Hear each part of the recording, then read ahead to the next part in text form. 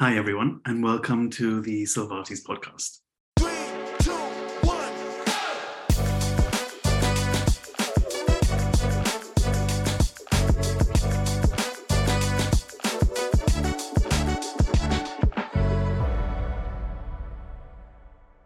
So, Litsa also holds a master's in clinical social work and also has a philosophy degree from Warwick. So, along with Eleanor, the co founder of What's Your Grief, Litsa and Eleanor wrote this charming, wonderful, amazing book called What's Your Grief. I'll hold it up. And I'm going to ask Litsa a lot about the book. I think it's before I start gushing over it, Lisa, I'm going to get you to talk about it a little. But I suppose what I wanted to do is just have you introduce why the book, how the book came to fruition, and then I'll start telling you all the stuff that I loved about it. Sure, absolutely. I think, every time people ask how the book came to be, I think having a little context for what we were doing before the book is really useful. Eleanor and I, we met, and at this point, probably, 18 years ago. I don't know. It's been a long time. We met a long time ago, working at an organization where we were supporting people in a mental health capacity who were coping with grief and loss, primarily from traumatic and unexpected deaths. And so we were working with people literally from that moment in the hospital when they would find out that their loved one had died through 2 years after the death. And in that, we were doing a lot of traditional types of grief support. We were doing, groups, and we had this background in mental health counseling. But we were working with people. We're based in Baltimore, Maryland, which is a city near DC. And it's a city that has a lot of, unfortunately, homicides, overdoses, and just a lot of challenges for people in the community with poverty and access to be able to come to traditional counseling or support groups, and stigma that still exists about mental health support. And so we were always looking for creative alternatives. We also had experienced our own personal losses. I lost my dad when I was a teenager, when Eleanor was in her early 20s and pregnant with her first child. Her mom died. And so we also had this lens of our own losses where we were looking at the grief support that was out there and thinking, would this have worked for us? And quite honestly, a lot of it wouldn't always have worked for us. And so we founded What's Your Grief in the online space to sort of fill this gap that we saw for people who are looking for something different. I always say, go back to like our original little What's Your Grief tagline was grief support for the rest of us, because we felt like there was sort of this traditional grief support, and then there were those of us it didn't quite work for. So that was where What's Your Grief started. And we started writing articles, trying to provide people with psychoeducation and creative expression outlets and ways to understand that we all have a lot of resources within us to help us cope with grief. We sometimes just need to figure out what those are. And so we've been doing that for a number of years, and we had never intended to write a book. We'd had publishers who had approached us over the years because we'd done a lot of writing online, and it never really seemed like what was the right fit at the moment or calling to us. And then early in COVID, we had a publisher reach out who said, we love the website and we don't have an idea of what a book, What's Your Grief book could look like. We love what you've created online, and we're open to whatever you think that translates to in terms of a book. And I was still kind of like, oh, I don't think we want to write a book. But Eleanor was like, well, if not now, then when? It feels like we're not baking banana bread, so we might as well, work on a book. And so we decided to do that. And we really approached it in a very similar way to the website, which is we didn't want to write another grief book just for the sake of writing a grief book. There are plenty of wonderful grief books out there. We only wanted to do it if we felt like it was filling a gap, if there was a need that we could really meet. And one of the things we'd learned over the years was so many people came to us and came to What's Your Grief and said, in the years after my loss, I bought dozens of books and I couldn't finish any of them, and they were overwhelming. And I found your website and I found your social media, and it was such a relief to feel like I was finally getting helpful, digestible information that was manageable, where I could actually just read the right amount and not get overwhelmed by it. And we were like, well, we've kind of mastered, that's something we've really focused on and prioritized. And if we could try to capture that in a book with the same spirit of our values that inspired the site, which is psychoeducation, creative expression, helping people to learn to understand their own grief a little bit more and their own coping a little bit more, that feels like something that we could get excited about writing. And so that's why the book takes the shape it does. It's written in the form of lists, which we thought, wow, people are maybe going to see that we've written a book of lists about grief and feel like, wow, that doesn't feel like it could be very substantive. But in a lot of ways, we wanted it to be manageable. We wanted it to have that feeling that the website does of you don't have to read it from start to finish. You can bounce around. You can find what speaks to you. You can find, if you're not dealing with anger, you can skip all the stuff on anger and just go to the stuff that you are dealing with and not feel like you've missed anything. So that's what brought us to the book. And that's sort of what shaped how we structured it.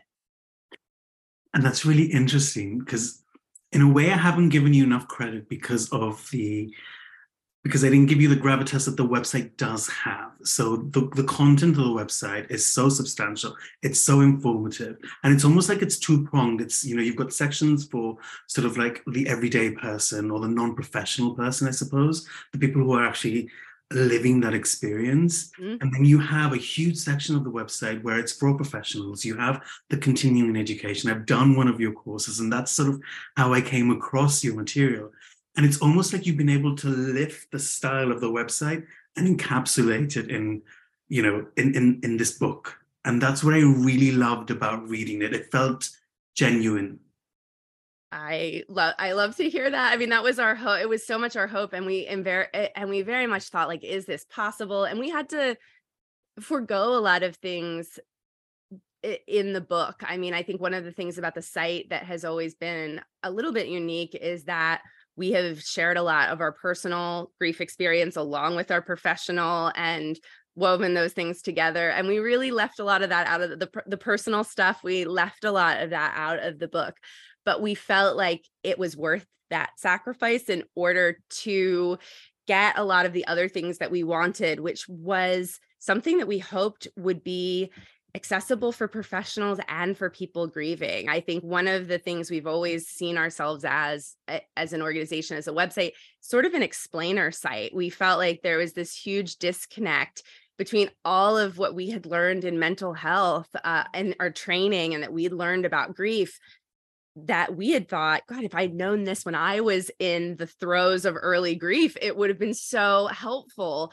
But that didn't exist. And we were always, especially back in 2012, when we started What's Your Grief on the internet, there was this huge divide between sort of people writing personal grief blogs about their own personal grief experience, and then professionals publishing their articles that were really research-based articles, or occasionally some organizations writing some like pretty dry information about grief. And there really wasn't a lot in between. And we thought there has to be a way to write about the mental health concepts, write about the research that's coming out, and do that in a way that speaks to grievers and also hopefully helps professionals who will be able to use that in their work with folks as well. So I am glad that it felt like that came through in the book, that it captured what the site has always tried to do.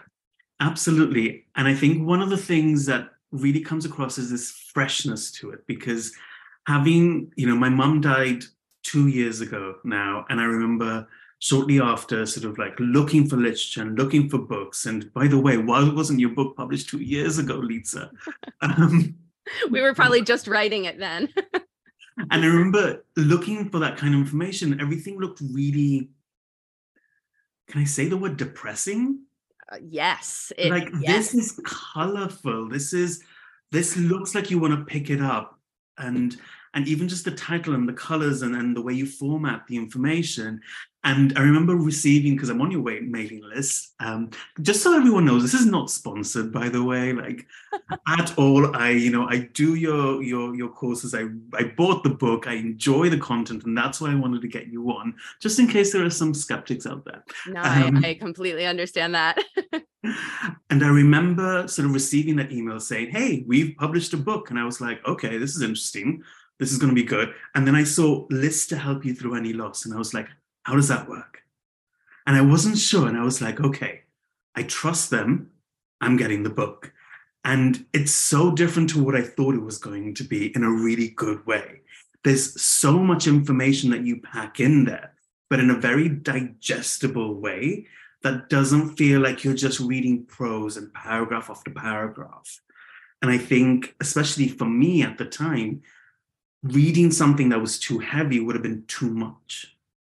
Yeah, I completely agree. I think that's what we feel like so many people. I mean, there are those people who in their grief can pick up a dense grief book and really dig in and get through it. But I think a lot of people, and the research backs this up, our ability to comprehend, problem solving, retaining memory, all of those things are impacted in acute stress. And when we're in early grief, it's harder to be able to focus and process information. And so what we really wanted was to be able to give enough, but not too much, and make it digestible. And, I have ADHD personally. And so I think that in some ways helped. I always think, as a person with ADHD who loves to read and who has always been someone who loves to read, I also am very aware of how things are laid out and how that can really impact our ability to approach a piece of writing and to retain things. So I think we really wanted it to be laid out in a way that felt manageable and accessible to people while still feeling substantive. Yeah, and I really like part of this, sections in the chapters at the end of the chapter. And what you do in all chapters, actually, you have a little section that says other lists to check out. And then it's almost like, jump to here, jump to there. And that's kind of how I read the book. So I don't know if that's how you intended it, but I didn't read it in a linear fashion. I jumped from page 27 to page 19 to then page 68. Yeah. And I sort of went from list to list, almost like you would on the website. You just click a hyperlink. That's exactly. I mean, that was sort of when we were trying to think of how does our website translate into a book. It's sort of that. And with any website, right? You're reading an article and it's something that's obviously interesting to you. And within it, there's a hyperlink to another article on a relevant topic, or you get to the bottom and it says related posts or related topics. But how do you do that in a book? And, it's not quite as easy as clicking on a link, but we thought, well, if somebody's reading a list and they're like, oh, this list is really speaking to me and my experience, then if we can just let them know at the bottom, if you liked this one, these are some other ones that are connected, that it could hopefully still provide that same experience for folks. Yeah, and I think that's what makes this book so special. The way it's written and the way the content is delivered feels, I've said this so many times, but it feels fresh, but it also feels manageable and bite-sized in ways that you can stop whenever you need to stop, and you don't have to have a bookmark to tell you where you stopped. Yes, definitely. Like you're not having that feeling like, okay, I want to get to the next good breaking point at the end of this chapter, and it's still 27 pages away from now. I know the way my brain works is like, I'll have that feeling of I got to get to the end of this chapter before I put the book down for the evening. And in grief, sometimes it's just too much to do that. I think it feels good to feel like, okay, there are breaking points all along the way, and I can just take what I need and then take a little break and come back. Yeah, and I think especially, when I was when my mom had soon died, I was looking for that content, and I was sort of picking up articles and printing stuff out and underlining stuff in a very because that's my background, it's in a very academic way. And I was just reading it without sort of digesting. What I really liked about reading the content in your book was I could just sit with some of the lists. I didn't have to finish the list. Yeah. If there was a really salient point, I would just sit there and be like, that's what that is. Yes. So Thank you for writing it in the way that you did.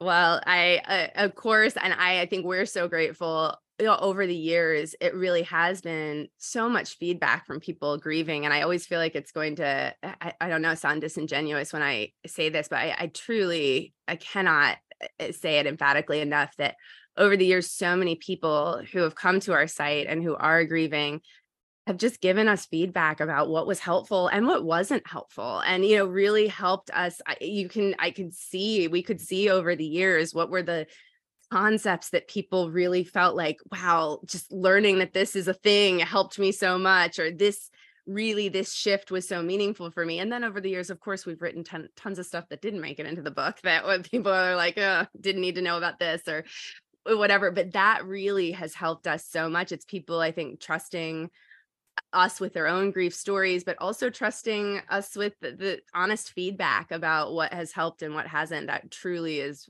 what shaped the book. Hmm.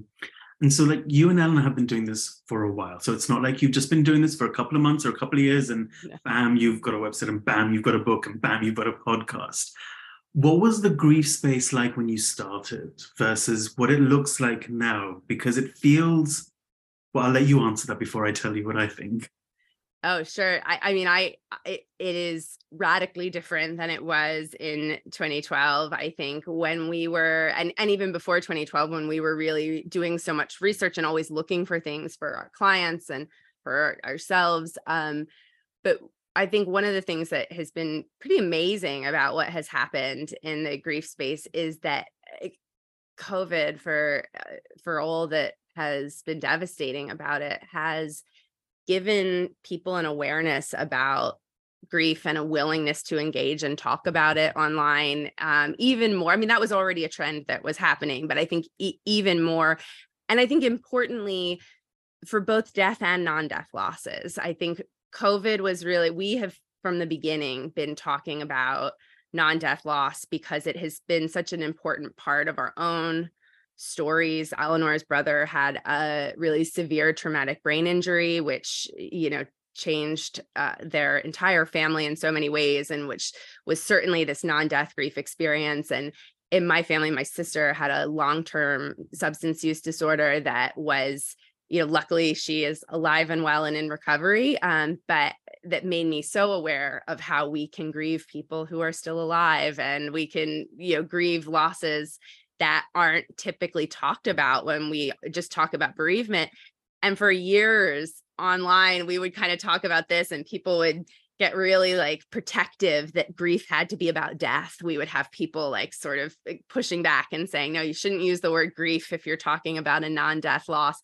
And COVID really shifted that so much, I think, because people were willing to talk about all of these losses that they were feeling, both death and non-death losses, and the grief responses, and sharing that with people in the online space, looking for a sense of community on, Instagram and TikTok and everywhere else around grief, and feeling more comfortable, I think, with the idea that we can get meaningful mental health and grief support online, which in 2012 was still something that people thought, oh, I don't know about this. Other therapists would say to us, oh, don't you get nervous kind of, navigating people's comments and dealing with this? It feels like that there's liability, and what does your license cover you to do in the online space? How do you make sure that people know it's not medical advice, or, all of these things that I think now we've come a long way. And those are still questions we need to look at from obviously a professional and ethical perspective. But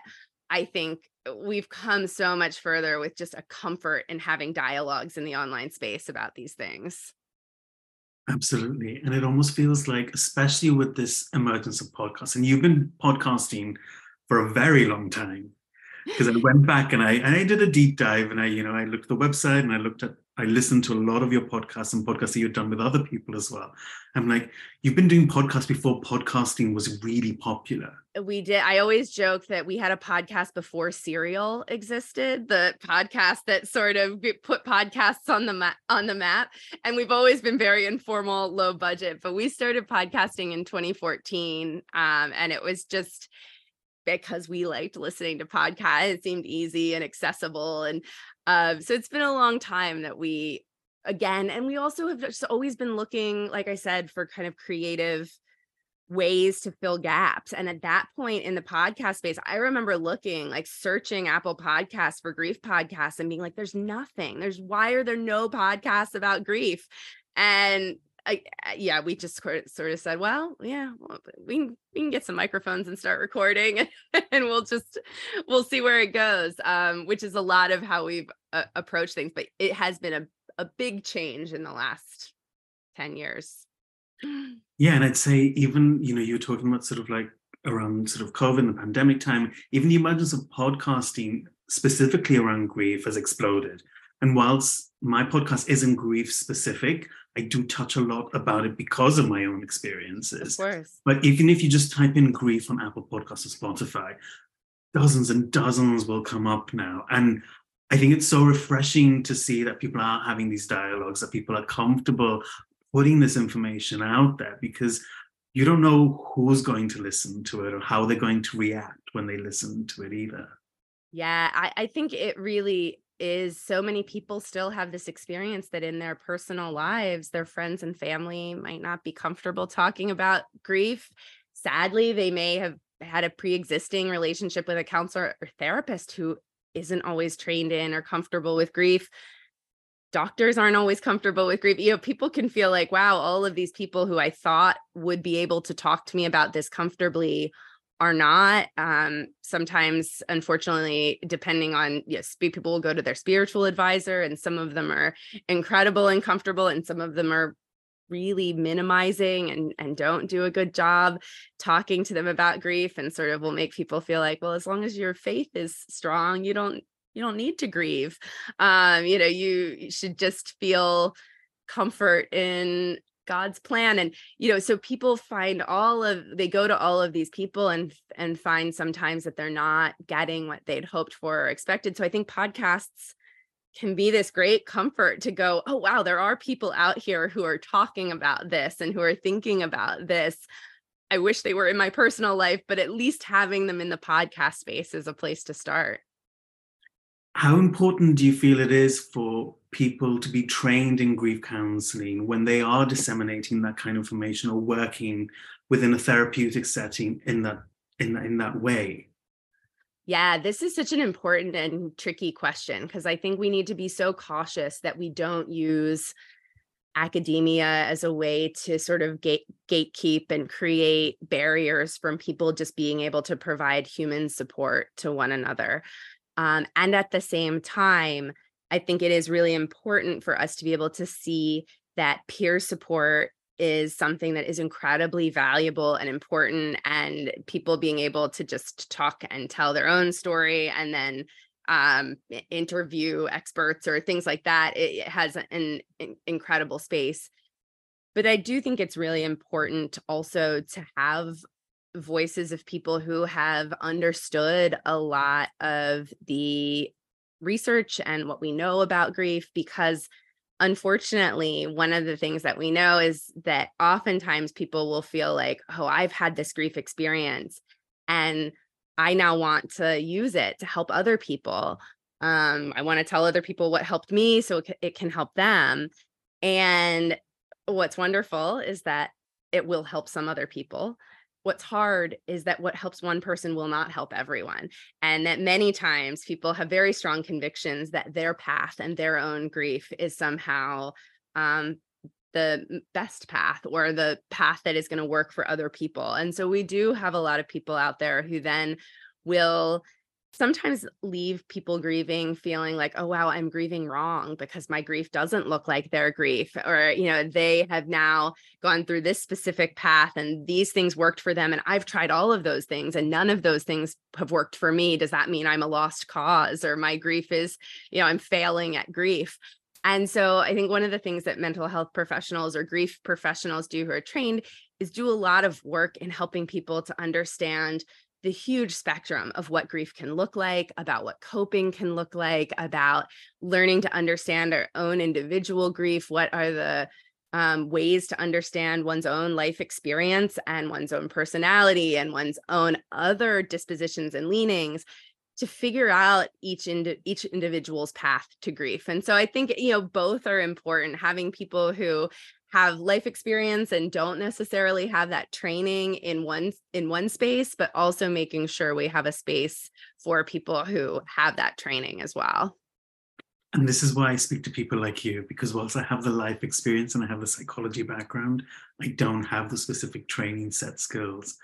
But whilst you're talking, you reminded me of how different, or maybe it isn't, it feels different, how different it is, in the US versus the UK, whereby I'm not from the UK specifically, but so when my mum died, I remember, palliative care was very involved and they were amazing. They were amazing. And I was able to access some therapy shortly after through them. And it was 6 sessions and I knew it was boundaried. It was going to be very short. And then when I came back to the UK, I worked with a different therapist online. And what I found was, one, I couldn't find anyone specifically that specialized with grief. So I went with, I don't know how, I'm probably going to say this wrong, but please don't cancel me for this, but like a general therapist. Yeah. Yeah. And I remember the language being very different. Mm-hmm. And obviously from reading some of your articles as well, I remember distinctly this therapist saying, what did they say? They said, I'm paraphrasing here, but it was like, when you were grieving before, which to me, I remember it struck me. And I remember, I made a mental note and it made me stop what I was saying because it implied that grieving process had stopped or was in the past. Yeah. And I got really angry. Mm-hmm. Obviously not at the time. I went away and I was just fuming. But I thought, that's not in the past. I'm still grieving. Oh, absolutely. And each new loss then just adds layers to the past losses. I mean, I think we are just, our grief is a constantly ongoing and evolving process. But I do think that sometimes therapists who are not trained in grief, unfortunately, have some of the same misconceptions that society has. Unfortunately, and they did some research about this, how many therapists out there still think the 5 stages of grief are like the gold standard. And it just breaks my heart when you see those numbers. But oftentimes it's because you can go through an entire master's or PhD program in many different types of mental health, psychology, and not ever be required to take any coursework in grief. And so people are just sort of pulling from maybe a little bit that they got here and there. And sometimes that was 30 years ago. And so it really does leave us sometimes in these sessions with folks who do say things that end up making us feel like our grief isn't understood, which is a shame. I'm sorry that happened to you, because I know it's a bad feeling when that happens, when you feel like, wow, this person just doesn't understand that this is an ongoing process. Yeah, and it was just from listening to other podcasts and reading other material that I felt a bit more comfortable knowing actually that grief doesn't have to stop right there. Mm-hmm. It doesn't stop ever. Yeah. And that's what I thought. I'm like, okay, I'm good with that. It's scary in a way to think that never stops as well. And one of the things that you write about in the book are, the way different people will grieve and different types of grievers. And I think I'm more of an intuitive griever, and I threw myself straight into therapy and I wanted to do all the talking therapy that was offered. And what I like is that you sort of lay out different types of people who grieve, but also, how that can shape and that can change as well. It doesn't have to be the one thing all the time. Absolutely. And I think that sometimes understanding those different types of grievers or the ways that our personality can affect how we grieve, knowing that can help us to both understand it more in ourselves, understand it in the people around us, but also see that it changes and evolves, and that there can be benefits sometimes in even pushing ourselves um pushing ourselves outside of our normal comfort zone.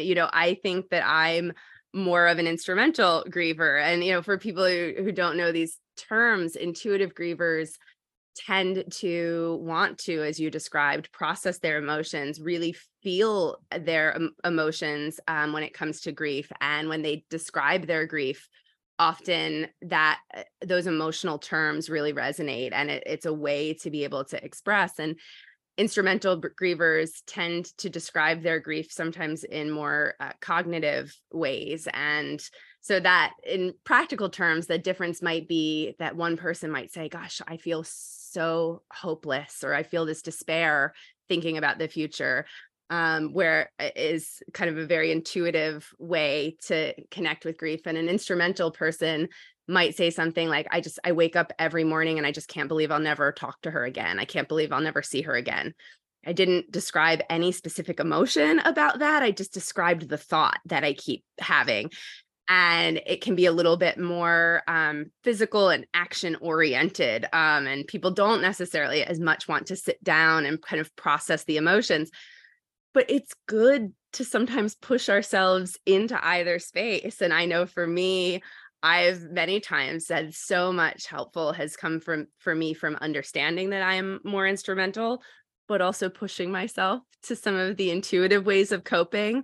And also for others, I think Eleanor would say she's very much more intuitive, but has really found that certain things that are a little bit more instrumental in their coping have really helped her, and that she has, we've both, I think, seen the way that it has changed over time for us. So when we understand those things, I do think it can really have an impact on how we seek support and how we understand ourselves. And I think for me, it helped me understand how other people in my circle were grieving and how different that looked, and how to be okay with that, because that's just their process. And Yes. I think for me, what I did was a lot of comparison Mhm. very early on. It's like, well, I'm, crying all the time, and I'm going and doing the therapy, I'm doing the work, and other people in my circle weren't. They were, jumping straight into work, or, I felt I felt I wasn't grieving the right way because other people weren't grieving in the same way. And that's what reading this, even 2 years on, was allowed me to do, was just understand the way other people were grieving and be okay with that. Yeah. And I think that, when we can accept our own grief process, when we can accept other people's grief process and say we don't have to compare, we can just say that we're all on our own unique journey, that goes such a long way. And what you did was maybe think you were grieving wrong. I think what sometimes other people do is they think other people are grieving wrong, and they say, oh well, if you're not going to therapy or you're not crying, you must be avoiding or compartmentalizing. Sometimes people are, but sometimes it's just that they're grieving in a different way. And the research shows that neither intuitive nor instrumental, it's not that one is healthier than the other or better than the other. It's just that we do it differently. And so being able to sit in that place and just say, it looks different for all of us is so important. Yeah. Another thing that I got from your book that really resonated with me was, and you mentioned it earlier, is grieving somebody who hasn't died. And related to that, you also sort of map out different types of grief. Mm-hmm. And that to me was such an important way to sort of grasp, one, how processes work. And I remember one of your very early on your TikToks, I think it was on anticipatory grief. Yeah. And I remember at the time when my mum was in hospital and going through what she was going through, there was no word for it. And I was trying to describe it, and I didn't know that was a thing. I Yes. remember watching your TikTok and I'm like, oh, finally, someone gets this and someone's put a label to this because it actually exists. Yes. And that was huge for me. Well, and it's so interesting, right? Because I think when we say that the research shows that in grief, that normalization and validation goes so far, that sounds abstract. People are like, well, what does that mean?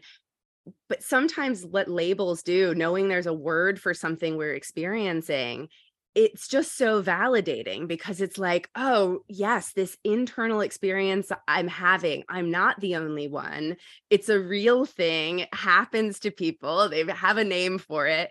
That there can be a real reassurance in that. And it can be a little bit less isolating when we know that this is something that other people who have family members or friends who are dying are also experiencing. Even if we're not talking to those other people, even if we don't know them, there's something that can be a little bit comforting about just knowing that there are other people who are going through this too. And anticipatory grief, oftentimes people will in some sense have this feeling of, I do know that I am grieving the bits of the person that are disappearing slowly because of the illness, or because, of this time. I know that this awareness I have, that it might not know when death is coming, but I do know that it is eventually coming. That with that, it is bringing all the things that often come after a loss as well. That when we know that process is sort of has the name grief, that we're allowed to call it grief, that we don't have to wait for someone to have died to be able to say, I am starting to grieve certain things even while they're still here. I think that can really help us to own some of those emotions we're having and some of those experiences, and feel more comfortable talking about it with other people, if we can just label that and say, yeah, anticipatory grief, that's what I'm feeling right now. Yeah, and this is where I feel like there's this somewhat of a divide between sort of like the US education around grief versus the UK base, because no one was telling me, oh, this is what you're going through, or, this is what this is called. I sort of had to like fumble around and sort of figure it out on my own, which is fine, and it's a process. But it's also really hard when you see the person, disappearing literally in front of you. Yes. You don't have the resources to look at the articles and ask people, you just don't. You want someone to just package it a little bit for you and just nudge you a little. Oh, yeah, that's exactly it. And it's funny. One of the things that when we created What's Your Grief as a website, when we had worked in the hospital setting with people whose loved ones had just died or were dying, we were like, why aren't there better there were these terrible booklets and brochures that they had it looked like they had been created in the mid 1960s, that were very generic about, is your loved one is dying, and they said very little substantive information. And we really struggled with that, because we did feel like people need something packaged. They need something meaningful. There's this opportunity here if we're giving them these little booklets or brochures, but what's in them really isn't useful. And so when we started the website, just a couple of years later, one of the things that we did was we wrote our own brochures and booklets for hospitals and hospices that were on things like anticipatory grief, or grieving an overdose death, or, these very specific things that we felt like people don't need this sort of very generic, vague kind of 1960s idea of what grief looks like. We need to give people really specific information about these unique experiences that often no one has named or labeled for them before. And so they don't know what to expect, or if it's normal or if it's not normal.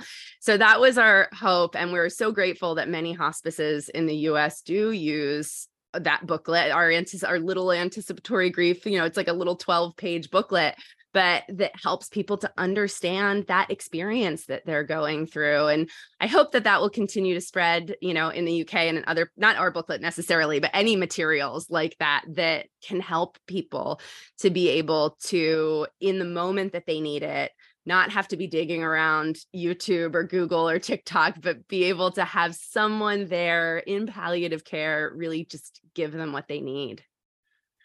Yeah, and I remember at the time, sort of, because obviously the algorithm works in very wonderful and mysterious ways. And so when I liked your video, then other things would come, and I'm like, oh, okay, I'm ready now. bring it. Yes. I can Yes. handle this now. And that's what was so lovely about sort of having that label and being able to then Google and understand what that was, because nobody was telling me at the time. Oh, absolutely. I love there's this woman who we follow. I think her name is Hospice Nurse Julie. And she's just this hospice nurse but she's just always, sharing these things about hospice and palliative care that are just normalizing things. And I do feel like, oh, right. People are finding her in that moment where for some reason the algorithm has identified that they could really use a hospice nurse to just explain some stuff that maybe their hospice isn't doing a great job explaining. And I love that about the algorithm, that it can do that. Yeah, I have so much love for hospice nurse Julie.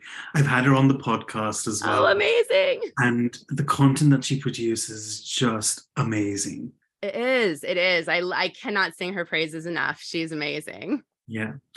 And one of the other things that you mentioned earlier, which at the time of reading sort of jarred me a little bit in a good way, because it prompted me to be like, well, why is that?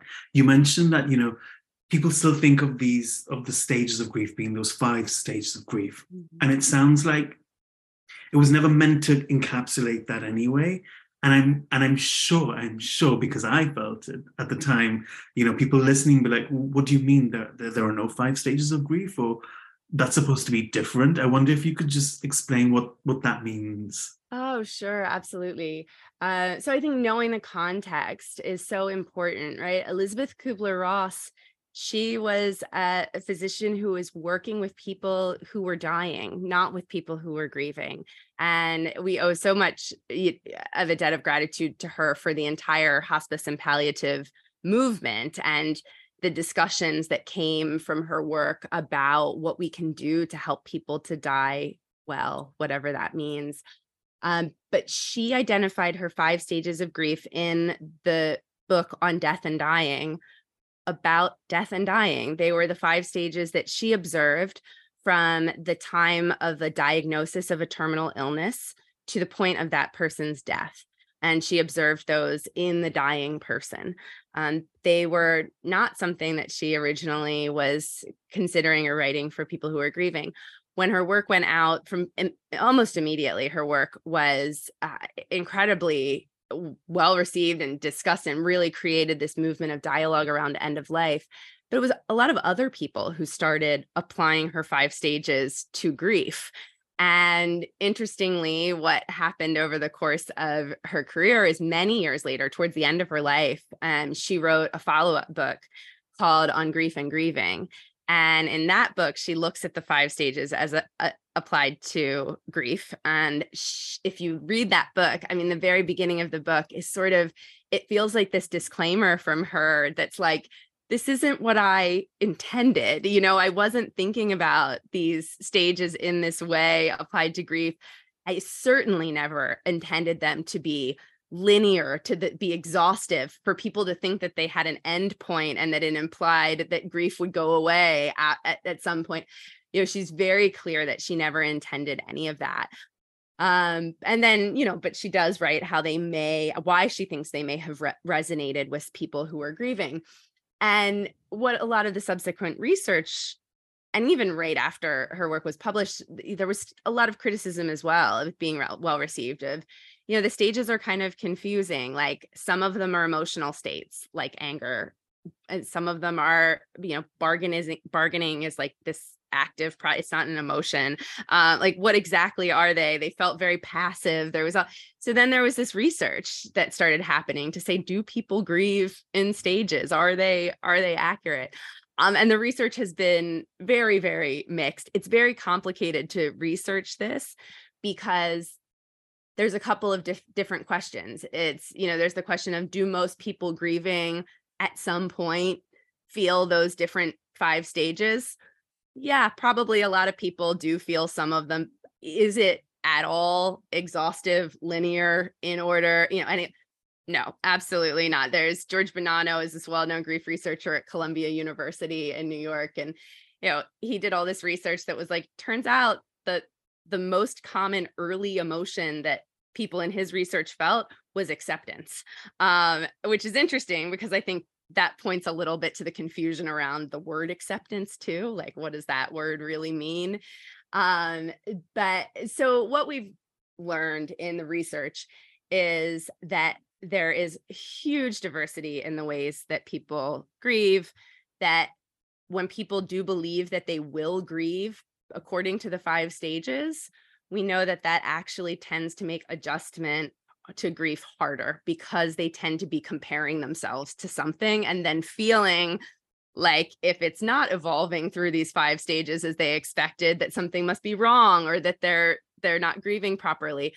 So what we know now is that so much of grief depends on our own personality. The loss, each particular relationship is unique. So the way that I grieve after my mom has died might look very different than the way I grieve after my husband's death. You know, those things, just because it's grief, just because it's this, you're the same person, doesn't mean that your grief will look the same.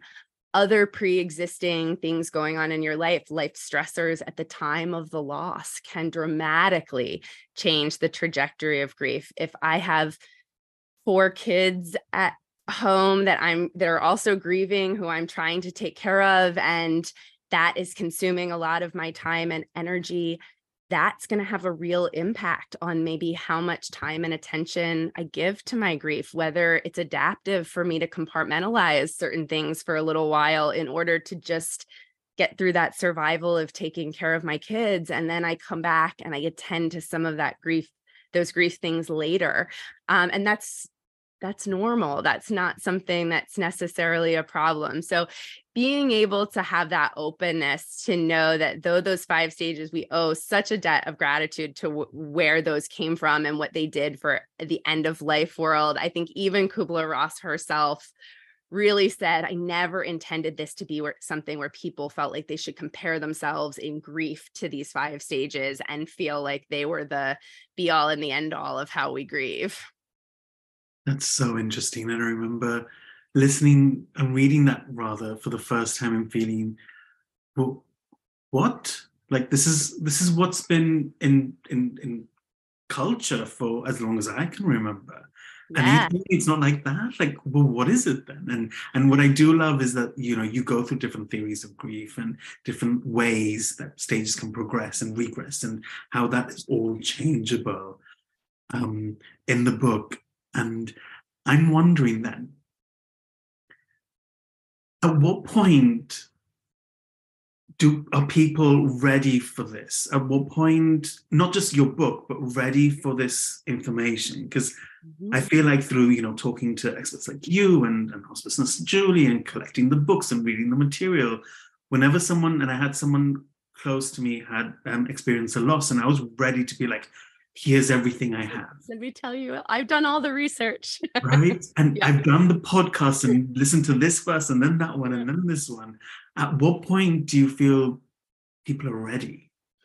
Yeah, I wish there was an easy answer to this question. I think I wish I could say, oh, this is when it's going to be helpful for people. I think it really depends on the person. I think there are some people who, from very early on, and you may very well know this from your experience and training as well, like that you meet people who they're in any sort of setting and they're like furiously taking notes and they're looking everything up on Google and they want to understand and they process through learning, and that's really helpful for them.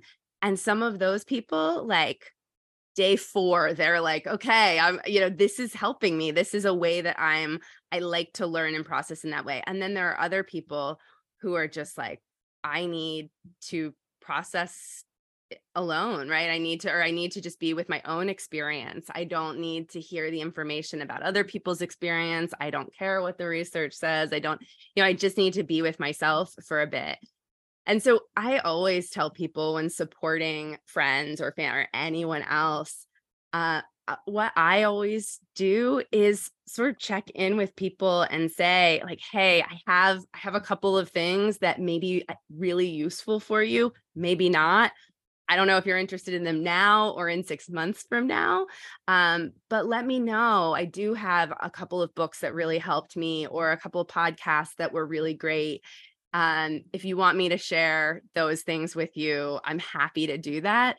But to sort of let people know, I'm not forcing this on you. If I give you these things, I'm not going to expect you to like come back and report out to me that you read them, and let people have some control over that. Because often we know, if we give ourselves the permission to say it looks differently for all of us, we often can start to figure out what we need and what we don't need. I think a lot of the pressure comes from when we try to force our grief into some sort of pigeonhole, or to look like someone else's, that we start to feel disconnected from our own needs. Yeah, absolutely. And I already have like a couple of people that I bought extra copies, and I'm just ready to give them your book. And I'm like, wait, it's not time yet. And so it'll end up becoming like, we just pass around the same copy, and it'll be like the sisterhood of the traveling pants kind of thing. I love that. And I'm like, and that's why like I've already inscribed like my mum's information on the front page. And I'm just like, this is what helped me. Now take Yeah. what you will from it. Absolutely. And I think that that's often the best thing that we can do, is to say, this helped me. It may help you, it may not, but part of that part of the process with grieving, it's trial and error in a lot of ways. And it's looking back in the past. I mean, I say this with working with folks all the time, is even if you've never been through a death before, or something as devastating as what you're going through now, just in other hard times in your life, what has helped you? Has it been creative expression? Has it been that you love listening to music that kind of connects with those emotions? Has it been that a therapist has been helpful? Has it been that reading has been helpful? Lean into the things that have helped in the past, start experimenting, and know that in the beginning, one thing might really help, and then later it's not useful at all. And something that didn't work at all in the beginning, all of a sudden, 9 months out, 12 months out, is exactly what you need. So be ready to come back and revisit things. Don't just rule them out altogether. Yeah. And I think I'm now in that stage when you published the book that I was ready to receive that information in a very non-judgmental to myself kind of way. And that's what I really appreciated about the way you write, is that it's not, here's the stuff, now go do this, because that's not what it's about at all. It's, here's all this information, and I felt hugely validated by it. And I was like, okay, now the internal processing works. Now the work starts again for me. Yes. I think that's, for me, that's how I feel like every time I learn something new about mental health in general, that's how I feel. It's like, oh, okay, now I've learned this thing, and now it allows me to go back to myself in new and different ways and figure out where this fits in my own experience. And that's something that's always really helped me. So we always hope to be able to give that to other people in some way about grief. Yeah, and I think one of the big things that I took away from the book was that having this feeling of grief will change you. And that was hugely validating for me, because for a long time I was trying to get back to what I was like before my mom died. And I was like, actually, I don't need to, and I don't want to anymore. I think that's such an important moment for people in grief, is sometimes to have that moment of like, I'm okay with the idea that this has changed me, because that person changed me. And of course their loss has changed me. Like, why would I want to go back to who I was before? And I think when we start to see that grief isn't just pain, like our grief is so many other things, and that the pain evolves and changes, and our pain is not our connection. We think early on, because the pain is so present, we think our pain is the connection to the person who died. And so if our pain is starting to change or dissipate, or we're having good days, that we feel like our connection must be disappearing. When in fact, for many people, it can be the opposite. It can be that when our pain is less overpowering, it creates a space for a deeper, a different kind of connection, to be able to now talk about the person again without worrying that you're going to start to cry, or to go back to those places that meant so much, but that in early grief, you felt like, I can't even drive by that place again because it's too overwhelming. And actually, when we learn to carry that pain differently, it can create this space for the connection to actually feel deeper. And I think that for a lot of us is a solace going forward. And we think, I want this type of grief to stay with me. I want to be changed in these ways because that's a part of who I am now. I feel like I should be paying you for therapy right now, because this feels incredibly cathartic in the way that I'm in that transition where I was holding on to the pain because that felt like I was connecting with my mom. Yeah. And it's through that work and through listening to you and reading and stuff like that, that I'm like, actually, my connection isn't with the pain. My connection is with the person, and that changes. Absolutely. Absolutely. And I think that is so huge. I mean, you look at all the things, like all the ways your mom probably shaped you and who you are. Like, of course, the connection is all the other things, but I think that the pain of grief is so overwhelming at first that it really does feel like that's the connection. And so it's hard to imagine that it's not, even though when we kind of start to be able to carry the pain and find new ways to be able to let certain parts of it go, it really allows us to see all the other connections. Definitely. And to make space for other things to come in the absence of the pain. Yes. I love that. It's brilliant. I'm going to have to turn that into a TikTok sound or something. Yeah, it's so true though. And that I think sometimes we're scared to label the growth. I think post-traumatic growth literature is really powerful, and it shows that when we go through these difficult and devastating and potentially traumatic losses and events in our lives, that sometimes we do experience growth from those experiences. And sometimes I think we don't want to say that because we're like, that sounds like I'm grateful for the loss, which of course is not at all what, like, we'd trade all the growth back if we could change the outcome and have the person back. But I think sometimes, again, in terms of that initial thought of it, I'm trying to go back to normal, or what I should be doing is trying to get back to my old self, versus recognizing this ongoing change in us. It is that sometimes these losses, they give us clarity. They help us to appreciate relationships in new and different ways, relationships with the people who are gone, but also relationships with the people who are still here. They help us to have empathy in different ways for people that maybe we didn't have before, or connections. There's so many things. And so again, I think when we can think of the ways that grief shapes us, it's not all good. Like, I'm certainly more, jaded and pessimistic than I probably once was at some point before some of the losses in my life. But being able to hold both and appreciate that, and be able to say, grief has changed me in some wonderful ways and some terrible ways, and I'm just here for all of them, and able to embrace them all. I think that's such a wonderful way to encapsulate that whole process. It sucks, and I wouldn't wish it on anyone, but it has changed my priorities. It's changed the way I connect with people. It's changed how I connect with patients. Yes. In a way I wasn't expecting. Yes. So. And it's okay. And I think that, like, being able to say that and knowing that is, that there's nothing wrong with saying that. I think sometimes we really get hung up on the idea that sounds weird to be grateful for things that came from grief, but we often are. Yeah. Well, thank you, and Eleanor, for writing this book, because it's been such a huge source of solace for me and validation, and I'm sure other people will resonate with that as well. Just in case people aren't aware of where to find you, where can people find you online and the podcast and such? Yeah, sure. We keep it pretty simple. We're just What's Your Grief everywhere. So we're whatsyourgrief.com.